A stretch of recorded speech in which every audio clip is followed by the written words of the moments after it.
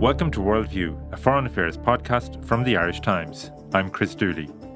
Later in the podcast, I'll be talking to Tom Hennigan, our correspondent in Brazil, about the emphatic first-round victory of the far-right candidate, Jair Bolsonaro, in that country's presidential election. But first today, we're turning our attention to the latest report on climate change from the world's leading experts in this area, and it makes for a very stark reading indeed. The report, issued by the UN's Intergovernmental Panel on Climate Change, warns that the immediate consequences of global warming are worse than previously thought. The report says we have only a dozen years for global warming to be kept to a maximum of 1.5 degrees above pre-industrial levels, beyond which even a half degree would significantly increase the risks of drought, floods, extreme heat and poverty for hundreds of millions of people. Avoiding the likely immediate damage requires transforming the world economy at a speed and scale that has no documented precedent, the report warns. For more on this, I'm joined in studio by Kevin O'Sullivan, our Environment and Science Editor. Kevin, this is by no means the first report from climate scientists warning us about the dangers of global warming. What makes this report from the IPCC so significant? I think the most significant element is not only the starkness, but the speed at which climate change is happening. And we're used to sort of climate effects over decades, over centuries, over thousands of years.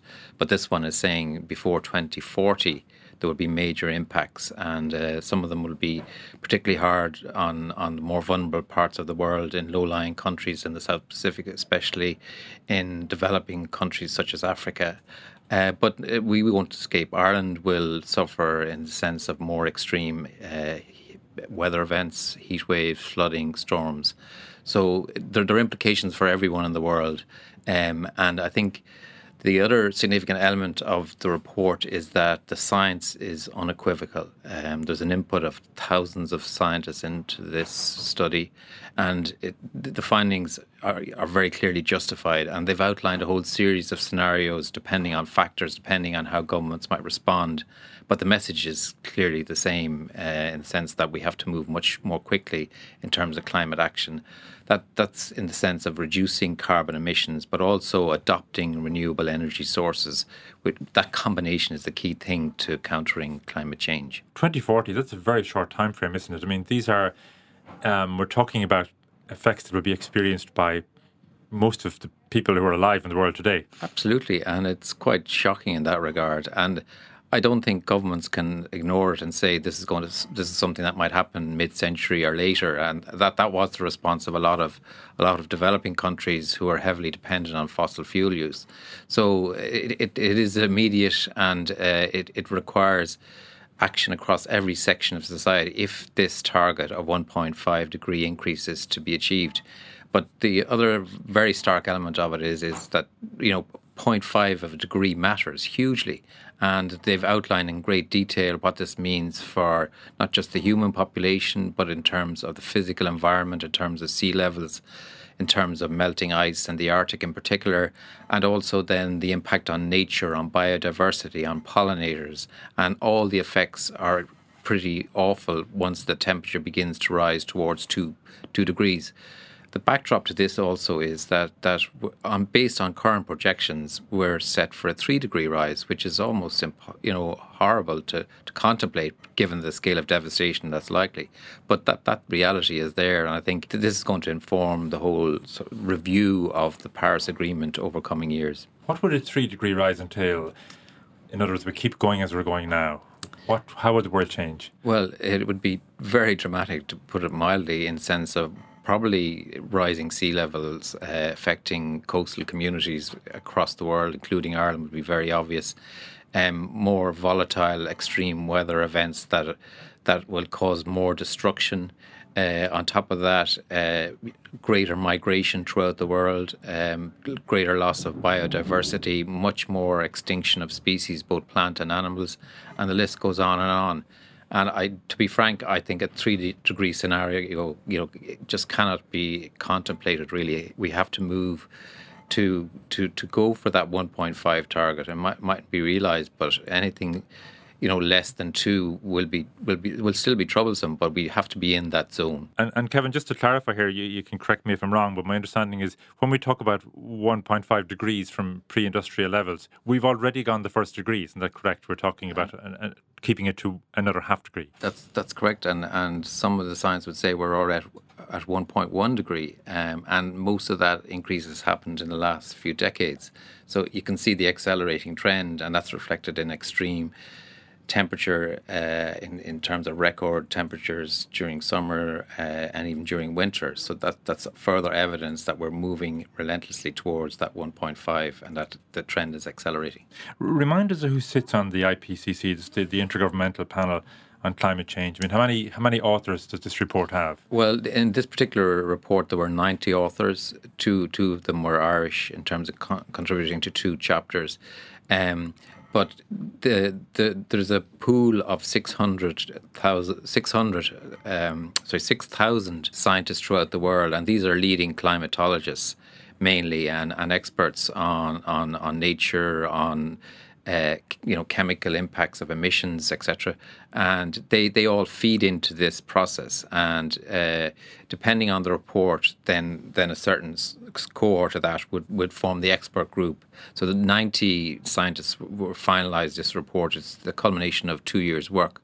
But, for example, there was 24,000 recent comments fed in from that pool into that process since last January. So it's a very robust scientific process that undermines the strength of the scientific findings. And what do they say needs to be done if this 1.5% ceiling is to be adhered to? What kind of current practices in industry and agriculture, other sectors need to change? Well, I'm not being unduly simplistic, but it has to go across every section of society in terms of how we live, how we work, in terms of how we manufacture, in terms of how we produce food and how we eat. It's as radical as that. So, there's an obligation on every element of society, whether that's a particular food company, a farmer, or an industrial plant. And there are obvious targets in each sector, whether it's to do with emissions or towards adopting renewable energy. So in Ireland, the obvious problem areas are in heat, in the way we heat our homes using fossil fuel boilers, the way transport is hugely dependent on fossil fuels, and increasingly that has been diesel fuel. And then agriculture is a very difficult area because reducing emissions in agriculture is not easy. It's a complex task. So we're being very agriculturally dependent as an economy. We have very high emissions related to agriculture at over 30% of our carbon emissions. So there's an obvious area there that we need to go at in terms of building and identifying a roadmap that will bring us to that point of reducing emissions. But there's a responsibility on every sector to bring down emissions. And I think it's very clear now that where the problems are in Ireland in terms of transport, heat and agriculture. And are these hugely expensive changes? Can world economies afford to make the kind of changes that these scientists are recommending? Well, on paper they look very expensive, but in reality, the quicker you get there, the quicker you're going to get an economic benefit from your actions. The longer you delay, the more costly it's going to be, and that sort of law of economics is very clear now, and it's a proven one. So, any further delay, undue delay, is going to add to the cost for the taxpayer and for governments. And for Ireland, the problem is that we're in a scenario from 2020 that we're likely to have substantial fines for failing to meet legally binding targets that we've committed to under the EU umbrella. And Kevin, the report goes into some detail about the difference between a 1.5% ceiling and a 2% ceiling. Explain that 0.5%, why it's so important. Well, it's critical because every 0.1 degree matters, because once the global temperature rises, and it varies from place to place, but once you have that scenario, there are obvious physical effects on the landscape, but also you have a scenario where the combined global warming effect from the atmosphere is getting more and more difficult. So that's why, even though it might seem like a very small margin, 1.5 will give you a very clear set of results. And I think the most obvious one is sea level rise. If you can keep the limit to 1.5 degrees, you're not going to see a scenario where levels of sea would rise by 70, 80 centimetres this century, which would cause devastations for the islands of the South Pacific, for example. Does this report mirror the targets agreed in the Paris Climate Accord of 2015, or does it go further than Paris? That's a good question, because Paris was kind of a fudge, really. It was a political fudge. The provisional sort of initial target was 2 degrees, but developing countries and countries in the South Pacific saw that they couldn't tolerate the consequences of that. So they forced through an agreement. It was sort of like a subclause in the agreement that the world would aspire to 1.5 degrees and while keeping below 2 degrees. And that became a key identifier, so to speak, at that point.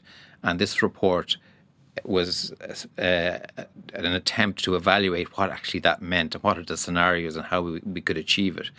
And it is very clear on that. And it is showing very interesting pathways to achieve it, even though, as you've said, that the scale of change is unprecedented.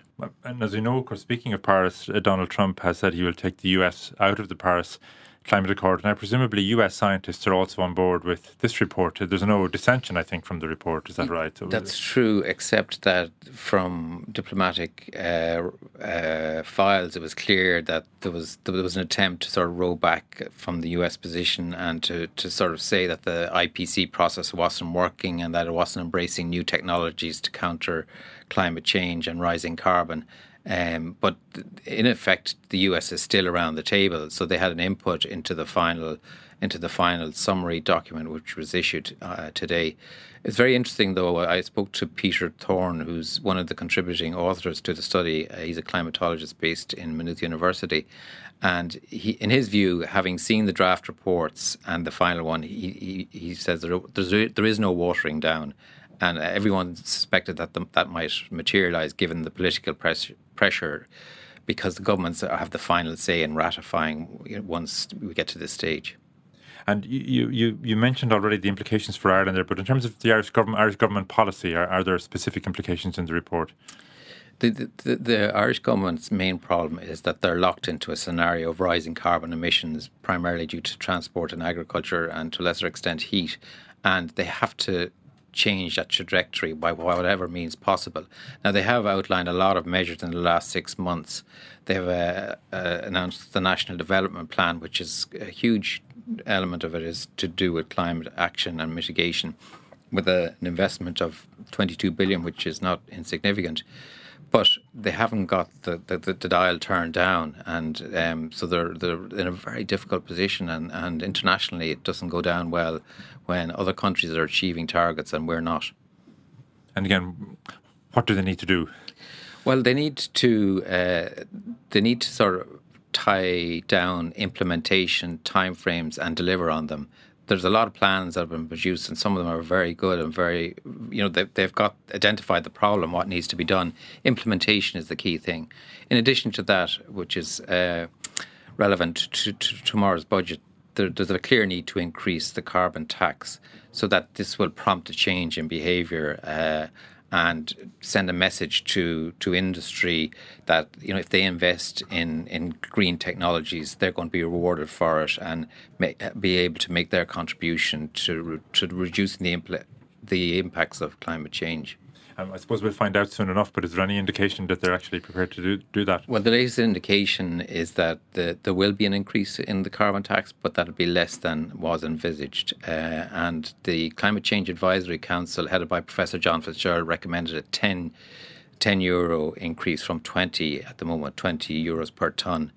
But there's a lot of speculation today that figure will be reduced. And what about the EU? Are there EU-wide implications? There are huge EU-wide implications because the EU wants to be a leader in climate change, and it's flagged that repeatedly.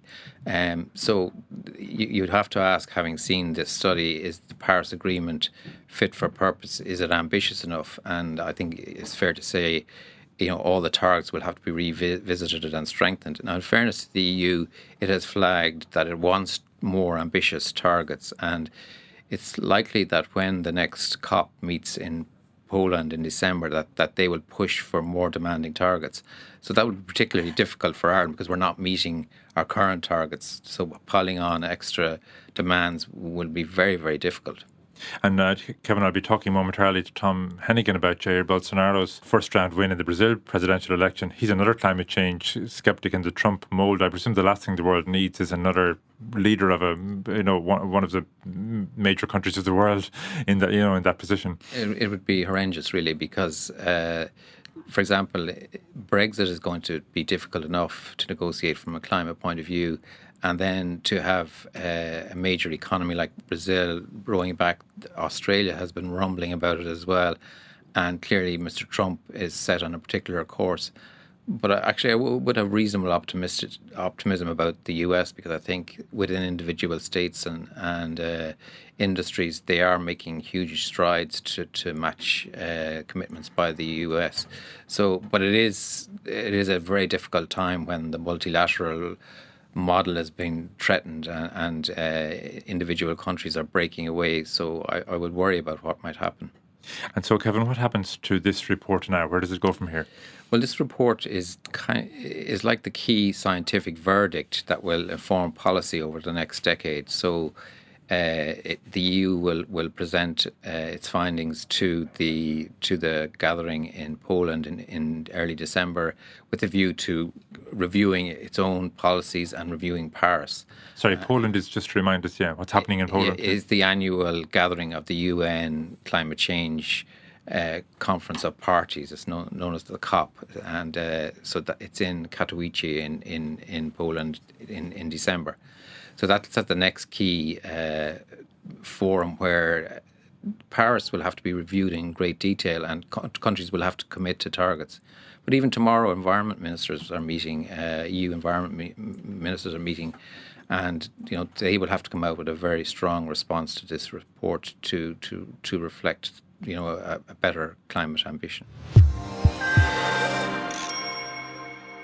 That was Kevin O'Sullivan, our environment and science editor. Now we turn to that remarkable result in the first round of Brazil's presidential election on Sunday, in which the far-right candidate, Jair Bolsonaro, following a campaign conducted largely from his hospital bed after he was stabbed at an election rally, came close to securing outright victory. In a crowded field, Bolsonaro won 46% of the vote, putting him in a commanding position ahead of a runoff against the Workers' Party candidate, Fernando Haddad, who finished in second place on 29%. Tom Hennigan joins me now from Sao Paolo. Tom, you wrote in the Irish Times over the weekend about the surge that Bolsonaro was enjoying in the opinion polls, and I think when we last talked on Friday, he was on 37%, according to one poll at least. Was it nevertheless a surprise that he came so close to getting the 50% that would have avoided a second round runoff and given him outright victory in the election? It was a surprise in that he came so close, though the polls had showed that he was increasing in support the closer the vote came. But it is a real case, I think, of once again, and this is a global phenomenon, how difficult it has become for opinion polls to measure sudden moves. And there was one in the last few days. He thought he was going to win in the first round.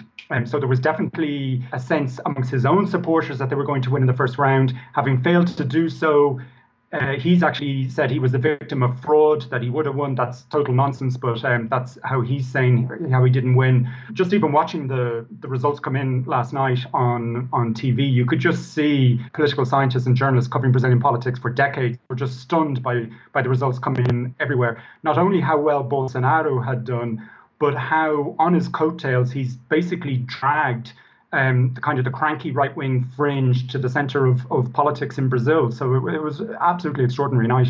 Tell us about that, Tom, actually, because there has been a lot of focus on the presidential election, but what kind of other, there are also parliamentary elections going on there. What kind of other headline results were there? Well, there's just so many to pick from. But if we take Bolsonaro's party, he only joined this party in March. It's the Social Liberal Party.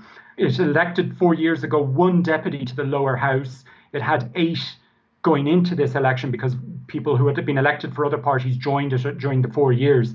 And while people were aware that Bolsonaro was very much a competitive presidential candidate, no one was really talking about his party, the Social Liberals, doing so well. They went from 8 deputies to over 50. They become the second biggest group now in the Congress. Now, admittedly, it's a very fractured Congress. It has, I think, 52 seats the last time I looked out of 513. But that's just an absolutely stunning result. And parties that have dominated the Congress since redemocratization in the 80s were devastated by the vote. And people are now looking, going, well, who are these new deputies that are coming in with Bolsonaro? And some of the polls, like, again, the polling got it so wrong. You look at, in Rio de Janeiro, a marginal candidate who never really polled at all through the campaign. The opinion polls showed him, as an also ran. He almost took the governorship of Rio de Janeiro, and he will now face the second round, and he would be best placed to win that.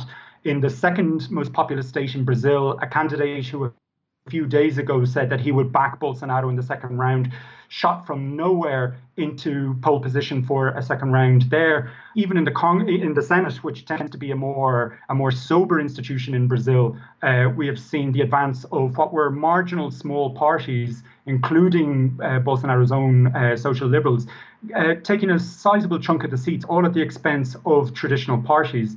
And people now here are beginning to question, well, what does this mean for the future of Brazilian politics? And it's not quite clear yet. It's too early to say, but a real sense of shock, I think, among the political class and those who observe it at last night's results. And this is critical, Tom, isn't it, in terms of the Congress result? Because I know an assumption was made in some quarters at least that even if Bolsonaro won, that he wouldn't really have any support in Congress and he wouldn't have the backup that he needs in Congress to implement his programme. But from what you're saying, if he has 50 seats, it's a good start, isn't it?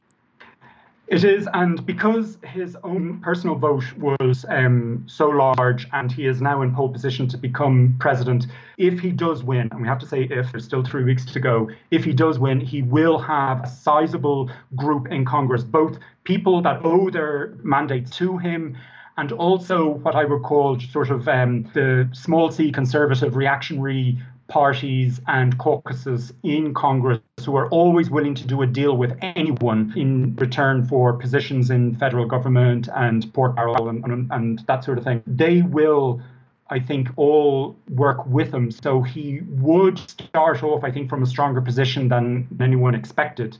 Tom, some have drawn an all too easy analogy between Bolsonaro and Donald Trump. But when we last spoke on the podcast 2 weeks ago, you said to me that compared to Trump, Bolsonaro's politics were a much cruder form of right-wing populism. Can you remind us of what you meant by that and what makes him such a controversial figure? Well, he definitely is much cruder in his attacks on the system, particularly on the left in Brazil. But he is much more open than Trump in his racism. He has a long history, as does his vice presidential running mate, of making very charged racial comments. He is also a noted homophobe, some very violently anti-gay statements over the years. He's someone who's also been charged with aggression against colleagues in the Congress. He has told over the years 2 female colleagues in Congress that he wouldn't bother raping them because they were too ugly.